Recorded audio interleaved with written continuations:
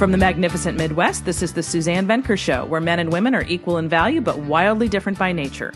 Join us here every week when we challenge the culture's hugely flawed narratives regarding men, women, sex, and love.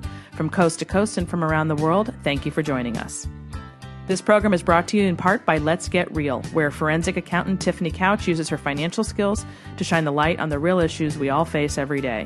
If you would like to make decisions based on facts and information rather than on rhetoric and cultural pressures, go to letsgetreallife.com, a place where you can find tools to improve your communication skills and to increase your connection to humanity.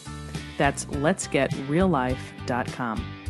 Today on the show, we're going to talk with author Adam Alter about tech addiction and what it may be doing to your relationships at home. But first, a few quick announcements. The audio version of my new book, How to Be a Wife, is finally available. I know many of you have asked me, when is the audio version coming out? And I don't know why these things take so long, but they do. So it's ready now. Just go to Suzanne, S-U-Z-A-N-N-E, Venker, VENKER.com/shop, and you will find that book there. Also, don't forget to become a Patreon supporter. Just go to thesuzannevenkershow.com and click on Become a Patron, where you'll find 4 very economical levels as well as free gifts just for signing up. And if you have a business you want to promote, there's even an option for that. Finally, if you're looking for marriage and relationship coaching, go to suzannevenker.com to sign up for your free 30-minute discovery call. Can't get your kids off their laptops or smartphones? What about your spouse? Does it sometimes appear that he or she is more in love with technology than with you? Welcome to the age of behavioral addiction, where half of the American population is addicted to at least one behavior. We obsess over our emails, Instagram likes, and Facebook feeds. We binge on TV episodes and YouTube videos. We work longer hours each year, and we spend an average of 3 hours each day using our smartphones. Half of us would rather suffer a broken bone than a broken phone, and millennial kids spend so much time in front of the screens that they struggle to interact with real, live humans. In this revolutionary book, psychologist and professor Adam Alter tracks the rise of behavioral addiction and explains why so many of today's products are irresistible. Though these miraculous products melt the miles that separate people across the globe, their extraordinary and sometimes damaging magnetism is no accident. The companies that design these products tweak them over time until they become almost impossible to resist. By reverse engineering behavioral addiction, Alter explains how we can harness addictive products for the good, to improve how we communicate with each other, spend and save our money, and set boundaries between work and play, and how we can mitigate their most damaging effects on our well-being, as well as on the health of our relationships.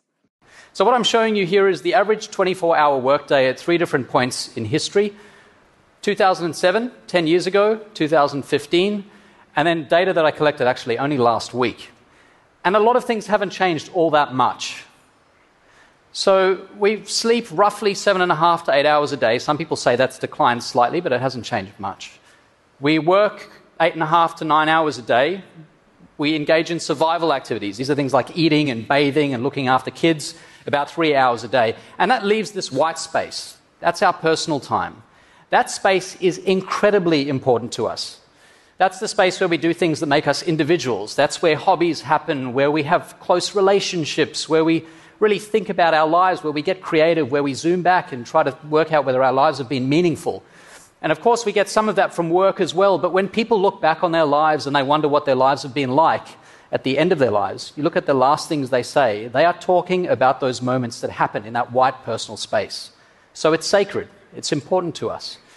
Now, what I'm going to do is show you how much of that space is taken up by screens. Welcome to the show, Adam. Thank you, Suzanne. Thanks for having me. Thanks for being here. I'm really excited to talk to you about your book. I shouldn't even call it a timely subject. It's going to be obviously timely for many, many, many years to come. And I think that it is dramatically affecting relationships. So we're gonna talk about your book in general, and I'm gonna ask you a bunch of questions, but I definitely want to hone in on the marriage and relationships, and not even just marriage, but also parenting. That's a big thing too for people, for sure. So in your book, Irresistible, you write that technology is designed to be addictive, and that the gratification it provides is similar to that of other addictive behaviors, such as drug abuse. So can you tell us a little bit about that? Yeah, sure. So the economy that you play in when you design a product that people should be consuming, like a social media platform, for example, is the attention economy, which basically means that you make more money the more time people spend glued to the device, looking at the screen, paying attention to your product. And since we only have 24 hours a day and we spend a lot of that day doing other things, you have to compete for people's attention. And the way you do that is you embed various hooks in your products. And those hooks are designed to make the product as difficult as possible to put down. So the book is really an attempt to unpack what these products are and what it is about them that makes them so hard for us to resist. And what is it about? How does it connect to the brain as far as addiction goes? Like, what are they banking on with our brains with respect to what they produce? Well, a big part of what they're doing is they're delivering unpredictable rewards, which is the same engine that makes casinos work so well. You know, that the unpredictability of when the next jackpot will appear. So most of the things we do online have an uncertain outcome, and there's a chance we're going to get some big jackpot reward. It could be something like a post that gets lots of attention, lots of likes, lots of retweets, regrams, and so on. It could be people saying nice things to you in an email. When you open the email inbox, you see there's an email there. It's an email you've been waiting for, and that changes how you feel. For teens, a lot of it, and young kids, it can be the kinds of interactions they get when they're playing games. It can be the kinds of interactions they have with their friends. So these little rewards are embedded in almost everything we do online. That's a big part of it, but there are also other features. There are goals that are embedded in these programs as well. So the idea of reaching a certain number of followers or a certain number of likes or the kind of round numbers, the idea that you're going to reach the number 1,000 or 10,000 or 100,000 or whatever it might be. And all of these kind of push us to use these products more than we otherwise would. So when you combine the rewards with these other artificial hooks that are embedded in the programs, it's really, really difficult for us to resist them. So I'm thinking back to, I don't know how old you are, Adam, but when my husband and I, the first 10 years of our parenting life, there was no such thing as this. I mean, it was just barely even there. So phones did not come into our kids' world until they were teens. And I look at just the people right behind us, and I just cannot even fathom what they're contending with in those early years with respect to technology. I mean, it just makes me so sad because I feel fortunate now that we didn't even have to contend with it. Let's talk about what's lost in the parenting experience when it comes to what we're thrown with all these different technologies that are just exploding more and more and more, that certainly when we first had phones, I and most people I know could not have imagined that it would balloon the way that it has. Yeah, so I have young kids. I have a 3-year-old and a 4-year-old. And I obviously, having written this book, I've been very mindful about how much time they spend in front of screens. And even for me, this is difficult. My decision, my wife and I decided very early on, was that we would try to keep our kids away from screens until they were at least 2. So no TV, no phones, no tablets, nothing like that. And we succeeded with my son, my oldest child. He's now 4, and for the first 2 years he didn't experience screens. But as he approached the age of 2, a lot of his friends started talking about Elmo, this mythical creature Elmo, and he got really curious about what Elmo was. And we felt that, there were downsides to being the only kid who hadn't yet seen Sesame Street, for example. And then, of course, we allowed him to watch Sesame Street, and the complexities are such that if you have kids who are close in age, you make a decision about one of them. You say no screens until you reach the age of 2. But his sister was sitting there as he was watching his first episode of Sesame Street. And so she, as a 7 or 8 month old, is watching the same thing. And so it was impossible to have the same rule for her. And so we certainly noticed that. You're asking what's lost. I think any moment your child is looking at a screen, connection is lost almost completely. You could sit on a couch and cuddle, or there are still some benefits you can get from that process as long as it doesn't take up too much of the day. But you can't truly have a connection with someone while there's a screen on. And that's even more true for kids who just are completely incapable of dividing their attention. When there's a screen anywhere near them, it sucks up 100% of their attention. So I really think the presence of screens, even in the background, just completely degrades the relationship that you can build with a child. Agreed, 100%. And of course, children are particularly vulnerable to tech addiction. Let's talk about why that is. I mean, for one thing, I know you talked about the lack of self-control that a child doesn't have that you and I, well, it's even difficult for adults, let's face it. So imagine for a child who hasn't yet exercised those muscles, so to speak.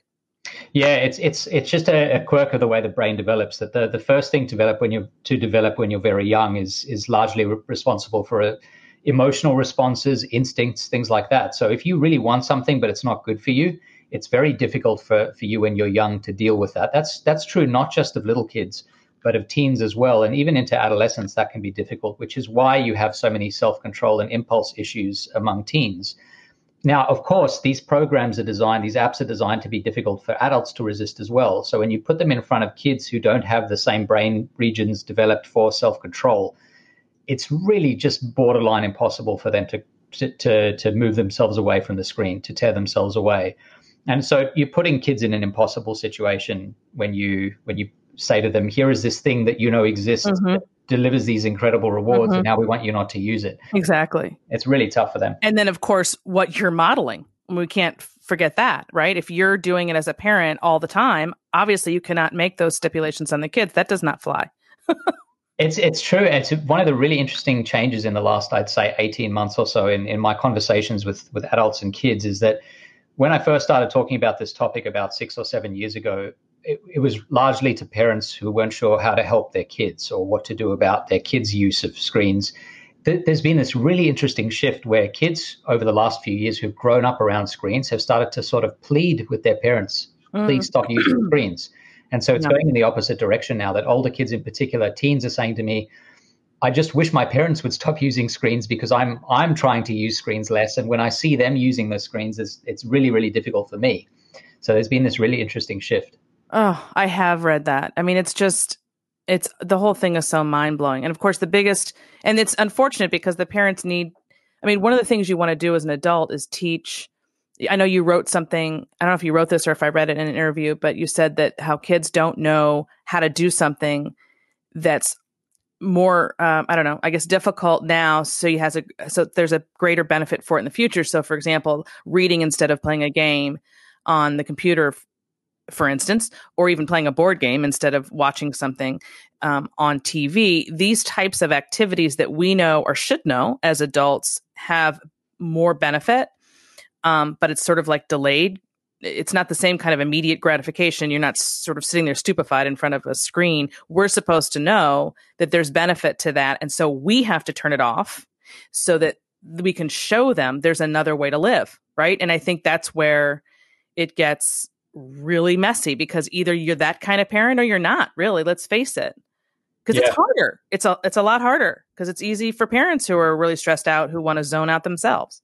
Yeah, I mean, the screen is a wonderful babysitter if you're desperate, and that's something that parents have to resist as well.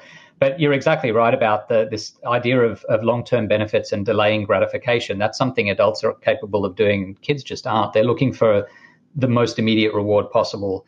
And the thing about a screen is when it's nearby, it delivers instant rewards in a way that almost no other experience does. So the time that you have to put into learning how to read, to grappling with the words on the page, there's great reward there that really is a lifetime worth of reward. But you have this huge startup cost, this early cost, and there's a very steep learning curve for kids. And they have to be able to get through that. Now, if the alternative is right now I can pull out a screen and pay attention to that rather than focus on this thing that will in time bring me benefits, they're almost always going to say, I'll just do the thing that brings the benefits right now.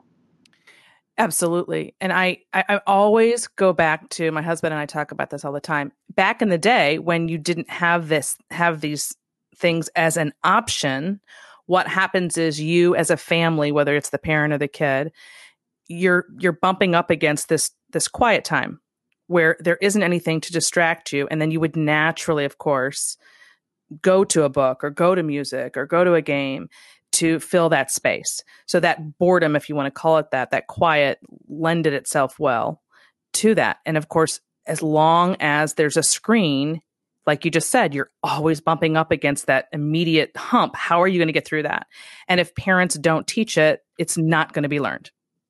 Yeah, I think that's been one of the really, really interesting shifts, that sort of natural grappling with boredom or downtime that we all grew up doing. You know, everyone who grew up at a certain time had these moments, and those are really important moments. It turns out they feel like they're idle and there's not much benefit that comes from them, but a lot of our creativity, a lot of our ingenuity comes during those times when we have to find a new way to do something, or you let your mind wander and you come up with new creative solutions to whatever's been bothering you. And then, of course, you're forced into a situation where you have to make your own fun, your own entertainment, which is a really valuable life skill.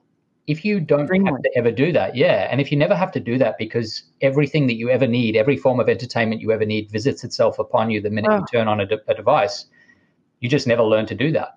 I mean, I could do a whole episode just on that one point and how that affects your life in all kinds of ways. Excuse me, if you don't learn how to come up against that time and fill it, in a healthy way. So I know one of the things that you learned when you were writing this book, which was really fascinating, was that tech titans promote their products publicly, but what did you learn that they, I guess you could say, do or don't do, depending on how you phrase it, that might surprise some of us? Well, the same products they're promoting publicly, they don't let their kids use privately, which I found really fascinating. And there are lots of cases of this, and I think the most famous one is Steve Jobs, who described the iPad in particular in 2010 on the stage at Apple. He talked about how wonderful the device was. It was a tool for education. It made education more accessible. It was a tool for entertainment. And he basically said, you should have one, your kids should have one. And a few months later, there was a journalist at the New York Times who reached out to him and asked him, how have your kids been finding the iPad? And he said in this interview, our kids don't use the iPad. We don't let them use it at home, which I found totally fascinating. And this article unpacked this idea and exposed a number of tech titans in a similar position for saying things publicly that they weren't doing privately. So the people who know the most about these products are incredibly cautious about unleashing them on their own families, which I found troubling, obviously. Troubling and unethical. I mean, yeah. Why couldn't they have, when they did this? I mean, there's still plenty of people who are adults who could buy the products, come out with some sort of statement. Hey, here's the caveat. That's how you would have handled that. Very simple. Yeah, the most extreme example of this, I think, it's not quite the same situation, but Sean Parker, who was one of the early investors in Facebook in 2017, was interviewed. And one of the questions was, what did you think about Facebook when you were creating it? What did you think about its effects on people and their well-being? And he said, well, two things. First of all, we didn't think about it much at all. We were agnostic about it. It wasn't something we really thought that much about. And then he said, but actually, the truth is a lot of us were really worried about what this might do to kids, and especially kids, but also adults. And so he was very candid about it in this interview. It's a famous interview now that a lot of people have watched. And I think there wasn't really much of a moral compass at a lot of these companies in the early days, partly because the medium was so new. No one really knew exactly what effect it would have, but also partly because we were giving incredible amounts of power, or incredible amounts of power being accrued by often 20-something-year-old males who had not had families themselves, had no sense of what it meant for a parent to interact with a child, or really what it was like to be an adult in the world. A lot of them just didn't have that chip. It hadn't been fully developed. What is the factor that keeps a person wanting to click? I think there are a lot of different features that make it difficult for us to stop clicking. One of them is, as I've mentioned, this sort of unpredictable reward that's built into a lot of the programs we use.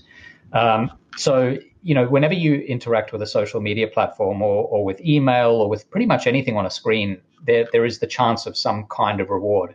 It's usually a social reward. It's sometimes a financial reward, but it's always meaningful. And social rewards really do matter a lot to us. They drive a lot of our well-being. So the promise of perhaps having a certain degree of engagement with a post is a big one. The possibility of opening an email or a text message that has some sort of benefit for you is a big one. People do other things online. They gamble online in some countries. That's a big factor as well. Playing video games online or apps online is another big one. All of these basically have the promise of potential rewards, and it's the unpredictability that makes them a lot like slot machines. You never know when the jackpot's going to arrive. But there's more than that, though. There's also the social connection that comes with a lot of these programs, or at least the illusion of social connection, because it's not the same as actually being truly socially connected to someone in the way that we've been as a species doing for thousands and thousands of years. And so I think it's not just one thing, but when you bake all of these different features into the product, it ends up being very, very hard for us to resist.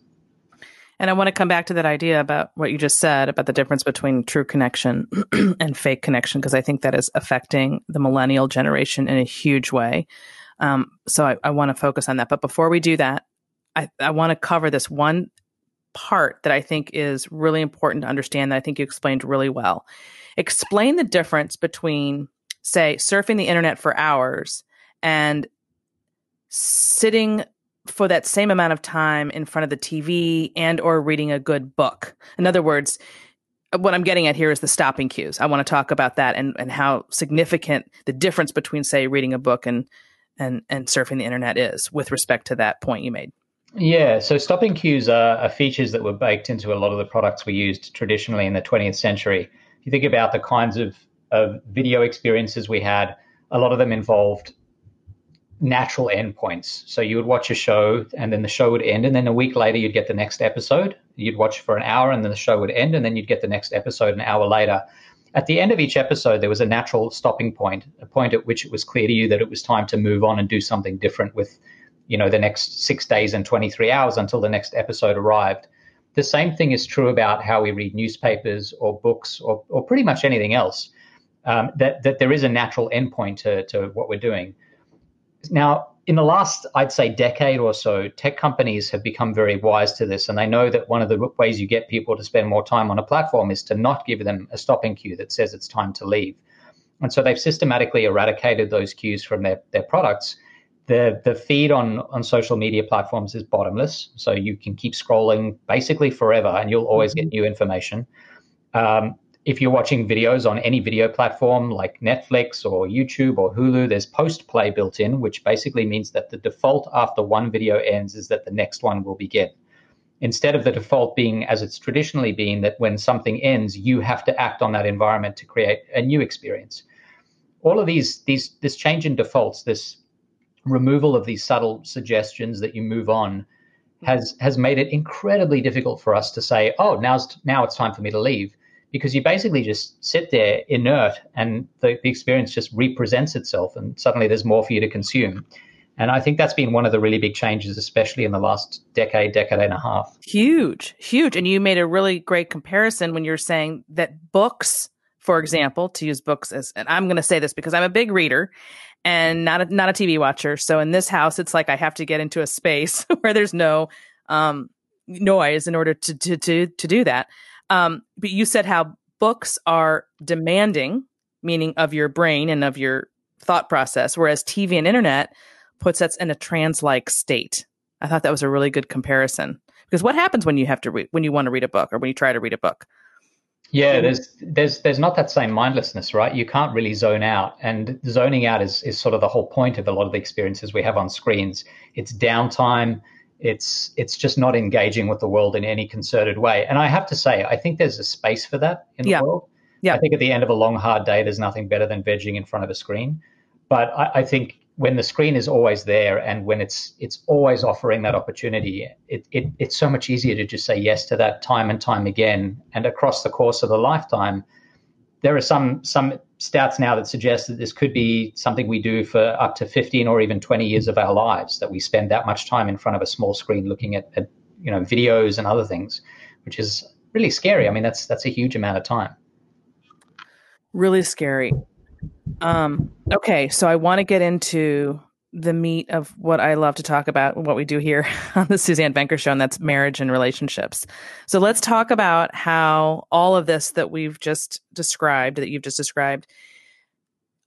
has the potential to, harm, for lack of a better word, an otherwise healthy marriage or relationship, the different ways that could happen. So there are a lot of things that come to my mind. The first is that, remember how we were talking about how in the past, before these things were there, you just naturally bumped up against that quiet time and would go, have a conversation or read something or what have you.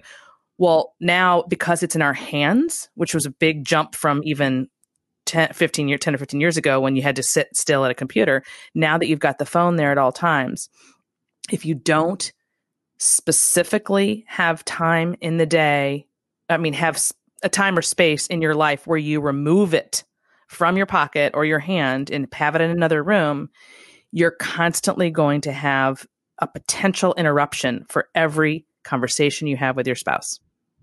Yeah. So in order to have a healthy one, it really can't be there, can it? No, it can't. And there's actually really good evidence for this. And the evidence is it's true even for strangers, but it's more acute when we're talking about spousal relationships or relationships with loved ones. That if you have two strangers who are sitting and having a conversation, if there is a book on the table between them, they develop a reasonably strong connection. If you replace the book with a phone, even if it's turned off and it's upside down, the mere presence of that phone degrades the relationship these people build. And one of the reasons for that is a phone is basically a portal to another world or a whole series of other worlds. And it's incredibly distracting to have a phone anywhere near you, whether it's visible, whether you just know it happens to be around. It takes a part of your brain and outsources it and takes it elsewhere. And that basically means that the connection you're going to draw with people is going to be diminished for the mere presence of that phone. Now, that's true for the mere presence of the phone when spouses are having a conversation or loved ones are having a conversation. But of course, it goes way beyond that. You see these families sitting at tables in restaurants, and every single member of the family, from child to adult, is sitting with a phone. So there's the huge distraction that comes from that. And then if you're sitting on a couch watching a show together, we used to kind of bond over that experience. Now we multi-screen. So you've got each person has a phone out. So there's no downtime, even in ad breaks, which are fast forwarded through anyway, for you to actually connect. So I just think there are so many opportunities for screens to come between us that the biggest thing here is that those small moments of connection that were so important for relationships for such a long time are just so much more difficult to create in an organic way. Amen. Yes, so much more difficult. It requires an incredible amount of discipline. And people aren't naturally, it's just human to be distracted and to, that FOMO, that fear of missing out problem that a lot of people have, of always wanting to be dialed in.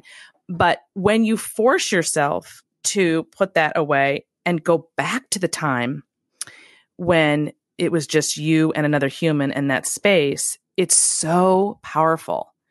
You almost have to force people to just, for example, one of the things you said I loved that I read in an interview that you gave was if you were going to advise a friend on trying to quit their behavioral addictions, what would you suggest?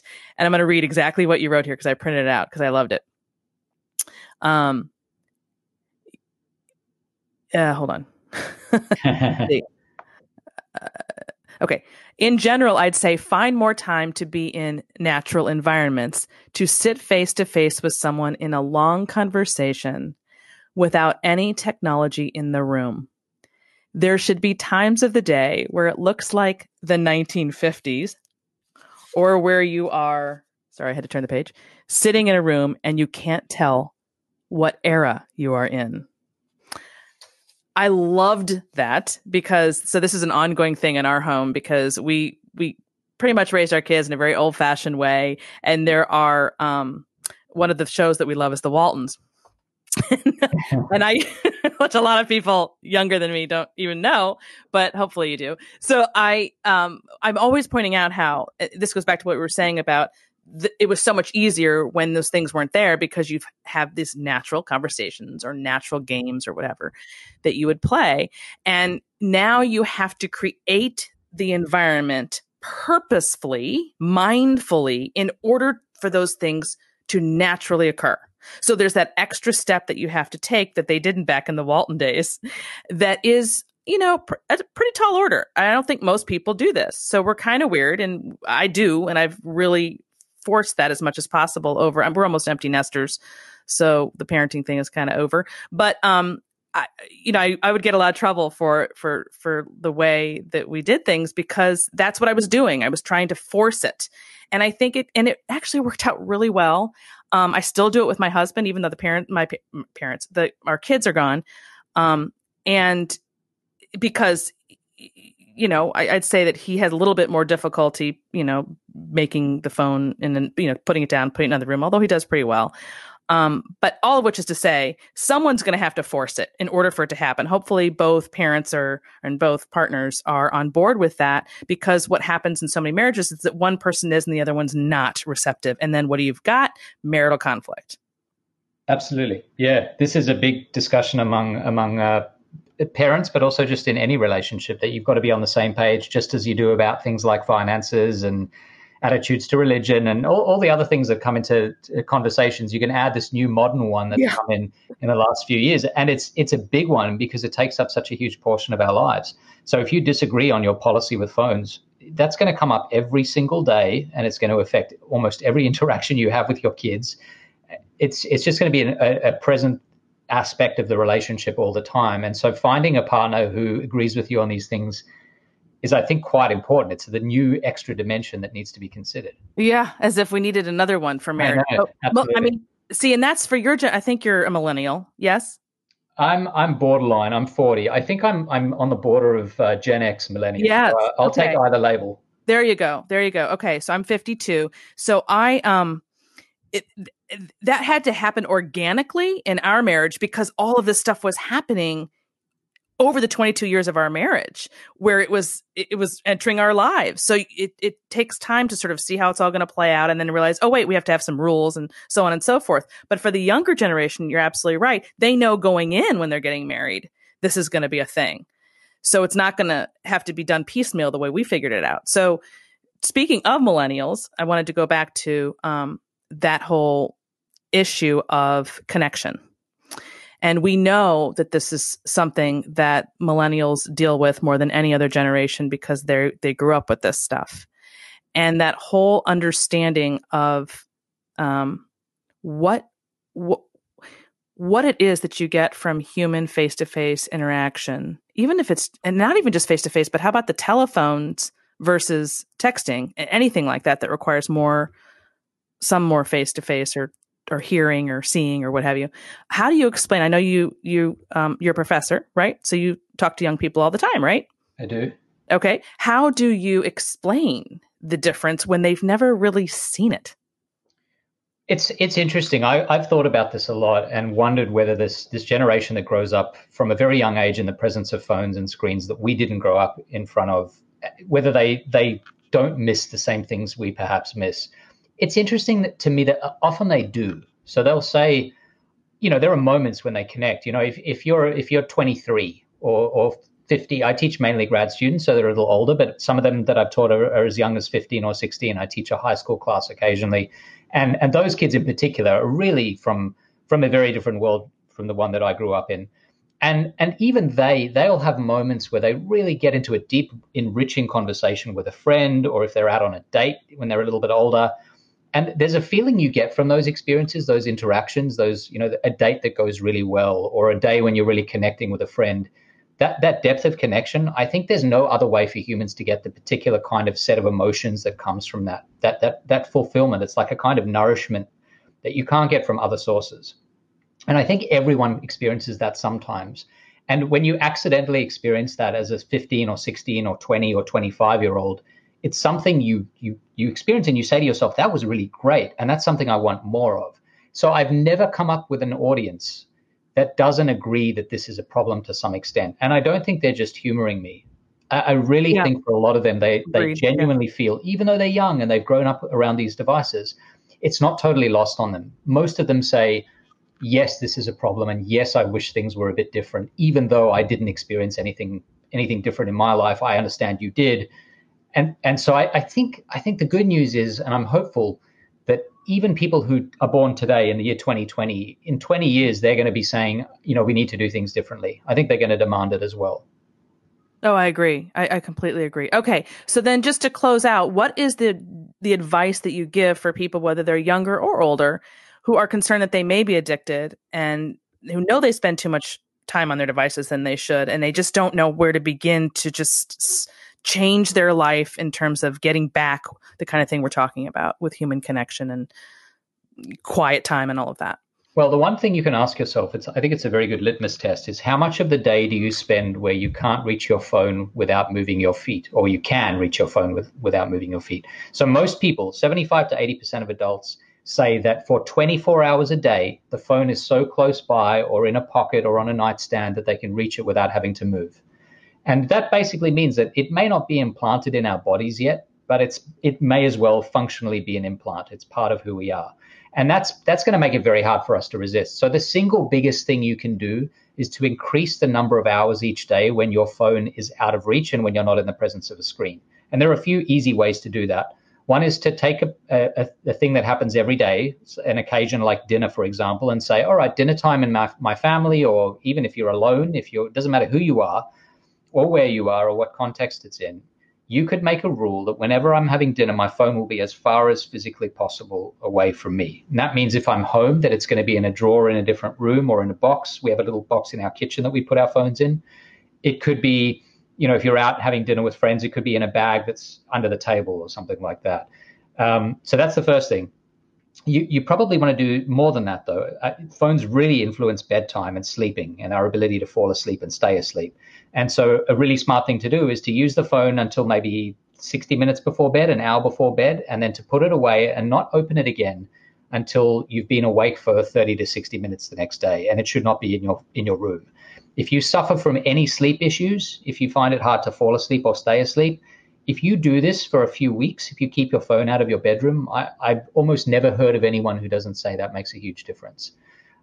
So really, I think the best thing we can do is to develop these habits, these very thoughtful, mindful ways of creating physical and time-based distance from our phones, where we just don't have them around for as much time as they naturally seem to be around for most of us.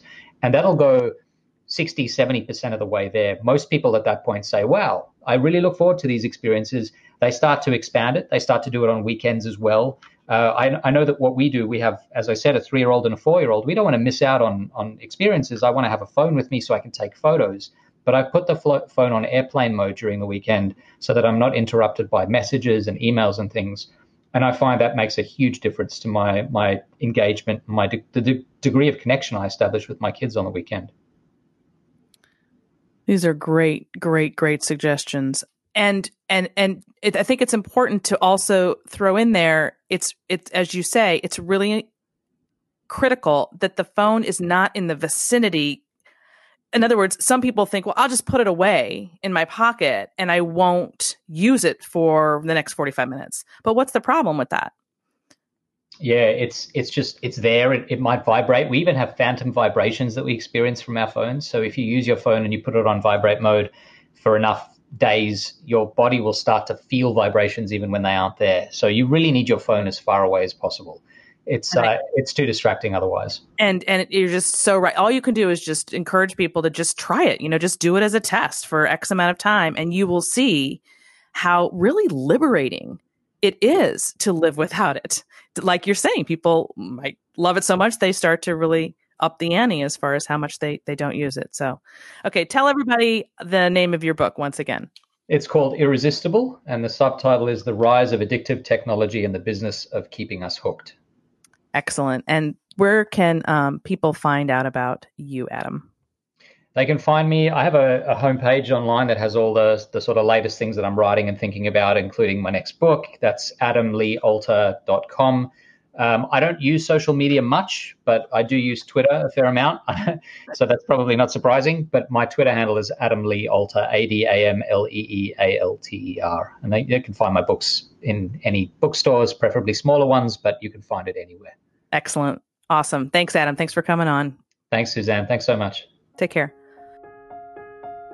When you got married, things were perfect. You were both in love and life was good. Then, somewhere along the line, everything changed. She changed, or maybe he did. Either which way, now your relationship feels, well, hard. I coach husbands and wives who feel lonely, disrespected, or misunderstood in their relationship. So many women today are desperate for their husbands to step up to the plate, to make a decision and to stick to it, to lead rather than to follow. Ladies, you have the power to make it happen. Men respond best to women who are grounded in their feminine core. As for husbands, so many of them want their wives to stop nagging and to just trust them, to smile more and to complain less, to look at them the way they did when they were first dating. Men, you have the power to make it happen. Women respond best to men who are grounded in their masculine core. The secret to lasting love rests in the masculine-feminine dance. Once you master it, your relationship will no longer be difficult. You'll be moving with the biological tide rather than against it, and that makes marriage smooth sailing. If you're struggling in your relationship, if you feel frustrated or alone, I can help. Just go to SuzanneVenker.com, that's SuzanneVenker.com, and click on the coaching button at the top. Don't wait another minute to acquire the mindset you need to find love and to sustain it. It's so much easier than you think. That's SuzanneVenker.com. And now for the email of the day. This is from Robin. She writes, "Hi, Suzanne. I love your show. I have a question I hope you can address about millennial relationships. My husband and I have been married for 4 years and together for 6. We have 3 children. I'm 30 and he's 27. He is Cuban, and I don't know if you know the stereotypes regarding Hispanic mothers, but they tend to be helicopter moms and baby their children for a very long time, especially their sons. So my husband didn't grow up with his dad, just his mom, and she never taught him how to take care of himself.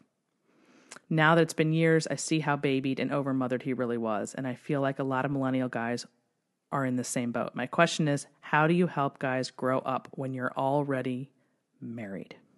Okay. She goes on to say, "I try my best not to act like a mother figure and to respect him, and it helps, but he never saw a real man or father growing up, so I don't even think he understands what's missing. He's a good dad, so on and so forth. But he often looks to me to be the leader when I don't want to be." Okay. Very, very, very common problem. I have no experience with it personally because my husband's quite the opposite. You can't tell him at all. He takes care of himself. Let's put it that way. He sort of was left to his own devices as a kid, and so he became ultra independent and does everything himself. But anyway, I do see this, and I know people in this boat, and it's not easy. It is not easy. I mean, there's no easy way to say, "Oh yeah, here's what you do, and that'll just take care of it overnight." I do think that your only recourse is to, as difficult as it is and as long as it might take, to make sure that you're putting into action all the things that I talk about in my coaching sessions with the 7 steps for having a peaceful and passionate relationship with your man, which basically is not directing his traffic, not taking over when he doesn't. And then people ask, well, what if he doesn't do anything? Well, at the end of the day, it's sort of like anything that you teach, if you foster it, if you jump in and save the day every time the person doesn't act or make a decision, you're essentially just allowing that to continue. So if you know that for a fact that your way that taking over isn't going to produce the result you want, you ultimately have to train yourself to respond differently. And that means, as best as possible, always having him have to make the decisions for himself. And if he does, so for example, let's say you say, well, what if he won't make them? Okay, so then if he asks you, then you need to pump him up by giving him oodles of respect and assuming the best and saying, whatever you think, I trust you, you'll figure it out. Anything that emboldens him to become that person that his, in this case, mother did not allow him to do because she overmothered him and took care of everything for him. So if you know that's the problem, the only solution is to do the opposite of what the mother did. And the tempting thing to do is to jump in and become the leader or the mom because he's not doing it, but all you're doing is exacerbating what you already know is the problem and you want to change it. So at the end of the day, it is going to come back on you. And this is not something I can answer easily, really quickly here, by the way. I just wanted to address this particular question. It's something that is learned over time for you as the wife as to what are those things that you can do. How can you respond? How can you behave? What can your attitude be on a daily basis to embolden your guy to become the man that his mom sort of didn't let him become? And that ends this hour of the Suzanne Venker Show. Don't forget to tune in next week when we talk with Joy Pullman about the Supreme Court nomination. Really excited for that conversation. Don't forget to continue the conversation on Facebook. Just type in The Suzanne Venker Show in the Facebook search bar and you'll find it. Also, please recommend this podcast to one friend you think would enjoy it. And don't forget to leave us a review on whatever platform you're now using. Finally, if you have a question or comment for me, you can email me at Suzanne@thesuzannebankershow.com. Thanks for listening, everyone. Have a great week.